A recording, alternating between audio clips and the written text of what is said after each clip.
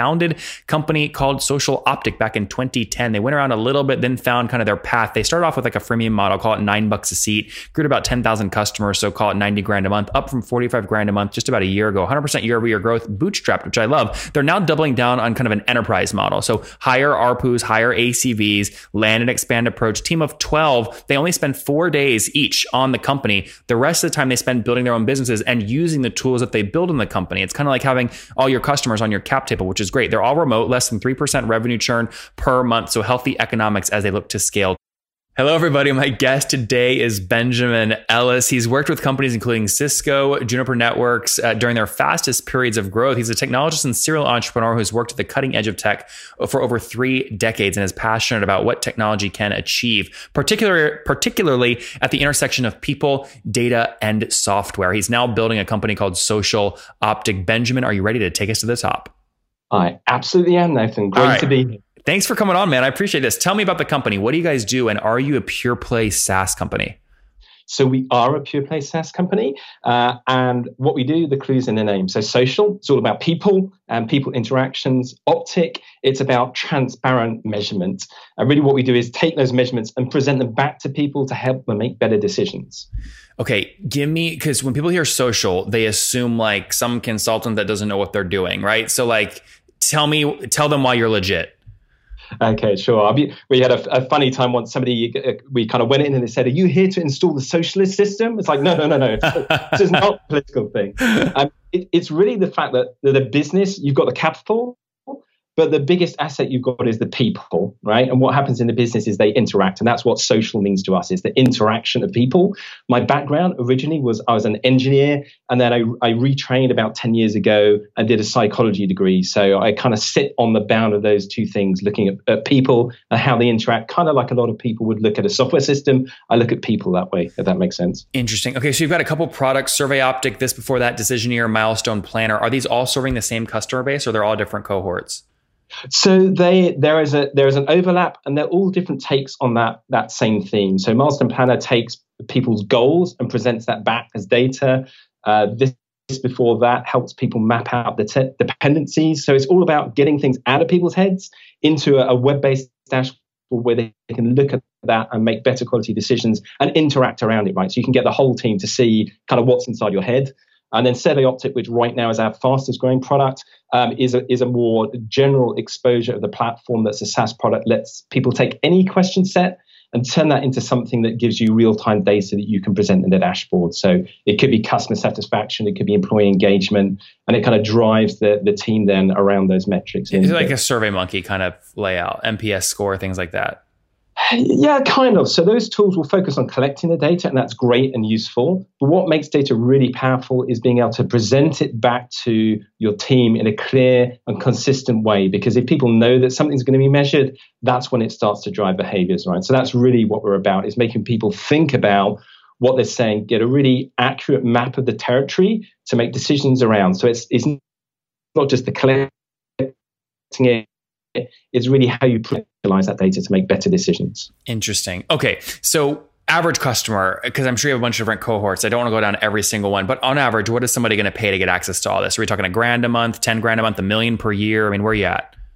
Yeah. So the middle is $1,000 a month. That's our kind of median. 1,000? Yeah. Okay. And so there's a really big range then, because we've got, on one hand, like a small veterinary clinic, and on the other hand, a big pharmaceuticals company. So there's a whole kind of spread of different folks in that, but we kind of aim for that $1,000 a month median. Okay. Makes a lot of sense. And that could be them using any combination of products or any one product, but that's kind of the median. Yeah. Interesting. Yeah. Okay. We want to talk about more about that later in terms of how you drive expansion across multiple product lines. But first, when did you launch the company? What year? So we've actually, the original idea was 8 years ago, but we spent a good few years kind of went off and did other things, and then came back and realized that this was the kind of one good idea that we wanted to put energy behind, and really built a set of tools that we as a team wish that we'd had when we were founding other companies, if that makes sense. And who's we? How many people on the team today?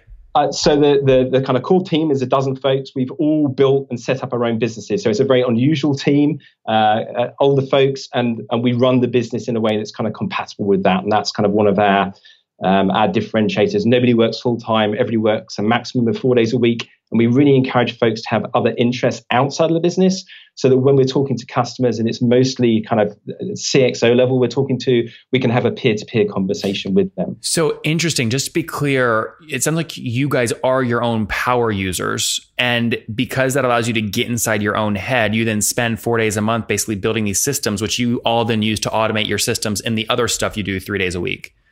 That's exactly it. So we kind of break some rules there in terms of kind of building the product that we want, but we realized, it gives us really good customer insight, and then we keep that up to date by making sure that we have in-depth conversation with customers around what they do with it. Benjamin, to me, that feels like such a smart model, like a really intelligent model. Now, hold on. I'm trying to think about practically how this would work. Do all 12 people are they all on the cap table? Yes, they are. And that's, wow. Kind of employee ownership is an important thing to us. That was my early career was in Silicon Valley. I came back to the UK. The UK has taken a while to kind of get hold of that from a tax point of view, but we're kind of there now. So I'm here in London. I think that people need to own the thing that they're behind, so they can bring their full self to what they're doing. Yeah, and how many customers have you scaled to today over the past 8 years? So through the kind of range of products, it's in the tens of thousands now. And those are different usage levels. Some customers kind of come in and use stuff literally once a year. Others are in every day because of the range of different tools. But if we so instead of looking at kind of historical data, we just take a snapshot of today, like each month, how many people would you say are using it? And I'm not talking free plans. I'm just talking paid customers per month. Yeah. So we pay at the kind of business level, which is separate to the user. So some of our customers might have 10,000 users on the system to kind of give you an idea. So for us, it's less about monthly active users. We're looking at whether each of the companies is engaged. Does that make sense? It makes perfect sense. Yeah. So how many companies? Yeah. So it's in the tens of thousands and those are distributed between kind of Europe and the US and also Australia. So we've tended to stick to English-speaking countries for the most part, although part of our growth path is to do what we do kind of more broadly across Europe. But there's some kind of fun and games in Europe, as you're probably aware at the moment, around kind of UK's position in Europe. Yeah. So we're kind of focusing on going in depth in the UK, and then once things are settled, we'll start to hit Europe a bit more. So Benjamin, hold on, help me out here. I think I'm missing something. So you mentioned that kind of your mid price point was about $1,000 per month. And then you just said you had over 10,000 kind of paying customers. That would obviously put your MRR at an astronomical level. What am I missing up there? So for us, it's a journey of customers going through, and you talked about customer acquisition. And one of the challenges, as you know, with the SaaS business is it's getting increasingly expensive to acquire new users. So we have a model that is, it's kind of like a freemium model, but it's really letting people use the tools, get on board with the tools to the point that they realize the value, and then turning them into paying customers, and then networking from that. So most of our users, because it's B2B, will change company at some point in a 12 to 36 month period. So what we do is we kind of bridge those gaps, and that's our customer acquisition model. So it's very organic, it's very slow, it's not AdWords driven, and it's purely word of mouth, effectively through those customers, and then giving them a way to get the tool in the business, help them realize the value of the tool. So it's a slow conversion for us from the kind of free users to the paid users. Okay. So which of those two numbers then would you edit? Would you say the $1,000 average price point is too high, or you're less than 10,000 paying companies? So we've basically gone through a transition. So when we started the business, we were kind of down at the $9 per seat type model, and we realized that that's really difficult to scale for the level of engagement that we have with the customers. So over the last year or two, we're transitioning to an enterprise model where so we have a legacy to migrate across, and that gives us a much better cash trajectory than where we were at before. It's a slower churn level as well, as you know, is engaging with an organization as a business to way below 5%, whereas when we were dealing with individual users, as you know, in that space, the churn rates are much higher and the costs don't play out. So you said your churn today is less than 5% per month? Yes. So that's we have revenue or logo? That's overall customers. So that is logo churn. What about revenue churn? So that would be in line with that, probably lower because if you're churning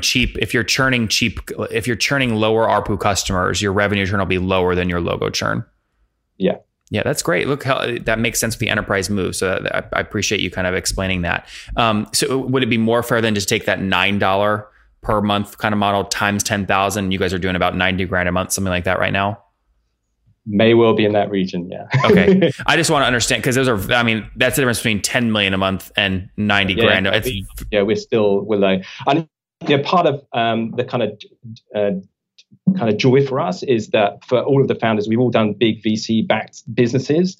And so this is an opportunity to run a business in a slightly different way that kind of suits with what folks want to do, but also kind of like yourself, it's really good fun because we get to talk to really interesting customers who've got these kind of high scale companies. So we get the fun with less of the VCs jumping off our back the whole time. Can you tell I enjoy this, by the way? I mean, I feel so blessed every day. I get to talk to founders, like 30 every day. It's great.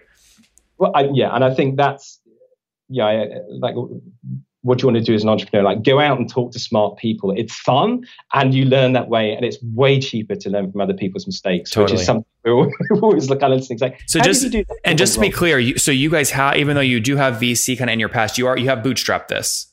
Yeah. So literally when we started Social Optic, it's like we've all done the VC thing, and it's kind of, okay, what could we do with literally the cash in the back of our pockets? That's great. Okay. And so and that was how we started.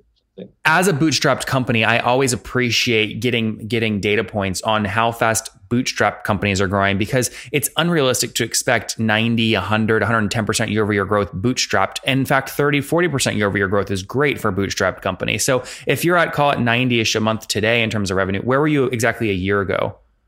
Oh, like a fraction of that. So now and it's kind of good to hear those figures. So we kind of track for 100% year-on-year growth. It's kind of what we're on track for now. So it is, and that was the hardest learning, I think, for me. When you've got VC money, you can invest in your marketing, you can grow really fast. When you're bootstrapped, it makes you really focus on like every dollar, and everything happens way slower. And I think for the first year or two of the business, it was like, are we doing something wrong here?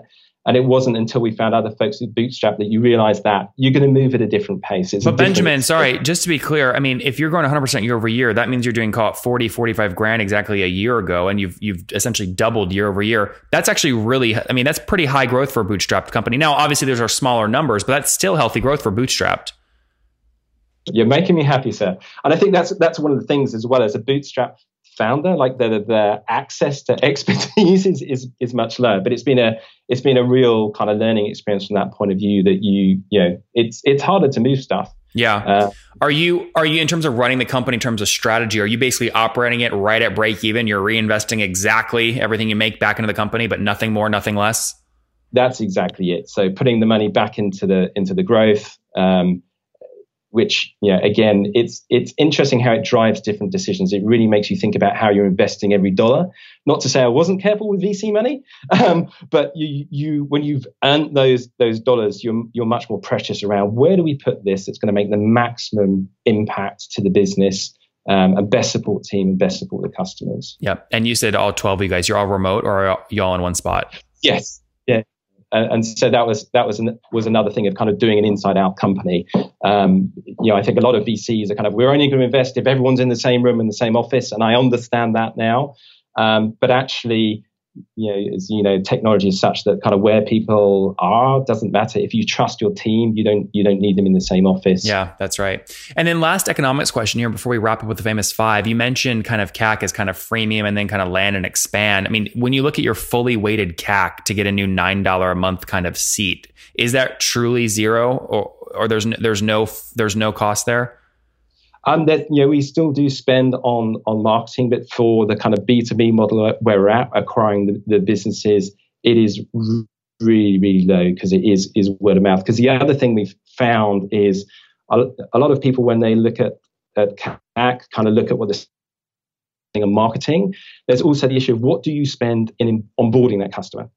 And so one of the things about kind of customer gets customer is that the folks who come in are much more up to speed with what we're doing and how the tools work. So we don't have to spend so much time with them in terms of onboarding them onto the platform, because that's an important part of your CAC, obviously. It's not just the marketing cost, it's what are you spending in support, talking to those folks, getting them up to speed on the tools. Yeah. Benjamin, very good. Let's wrap up here with the famous five. Number one, what's your favorite business book? My favorite business book is Five Dysfunctions of a Team by Patrick Lencioni. You've got to build a great team. You've got to make them work really, really well together. I just read that and I don't know where I set it down, but yes, I think it's up there. That was a great book. Number two, is there a CEO you're following or studying right now? Yeah, and it's a familiar name, right? Jeff Bezos, but more because of the way that he communicates things. And I think that's, it's not just about what you've got there. It's how you communicate out to folks. And he's a very good communicator. Number two, what billing tool do you guys use? Or number three, sorry. What billing tool? Yep. So we use Stripe for all of our billing and love it. Do you use any analytics tool on top of that? No, we've built, because effectively a part of what we have is an analytics platform. We use our own dashboards to do that and our own AI to do that as well. I see. Number four, how many hours of sleep do you get every night? So my kind of minimum pain threshold is 4 hours. But if I'm learning stuff, then I need more sleep, like 10, 12 hours. If I've read a whole bunch of books, learned stuff, but otherwise 4 hours, I'm good. That's crazy low. Okay, what's your situation? Married, single, kids? I am married and I have 4 kids, which taught me half of what I know. Oh, wow. And how old are you, Benjamin? I am now, I had to think about that, 48. I try not to think about it. I pretend I'm 21 still. Hey, that's good. 21 years young. Last question. What do you wish your 20-year-old self knew? Find great people and listen to them really carefully. Guys, find great people, listen to them carefully, has a lot of tech experience, ultimately founded a company called Social Optic back in 2010. They went around a little bit, then found kind of their path. They started off with like a freemium model, call it $9 a seat, grew to about 10,000 customers, so call it 90 grand a month, up from 45 grand a month just about a year ago, 100% year-over-year growth, bootstrapped, which I love. They're now doubling down on kind of an enterprise model. So higher ARPUs, higher ACVs, land and expand approach, team of 12. They only spend 4 days each on the company. The rest of the time they spend building their own businesses and using the tools that they build in the company. It's kind of like having all your customers on your cap table, which is great. They're all remote, less than 3% revenue churn per month. So healthy economics as they look to scale. Totally bootstrap. Benjamin, thanks for taking us to the top. Thank you, sir.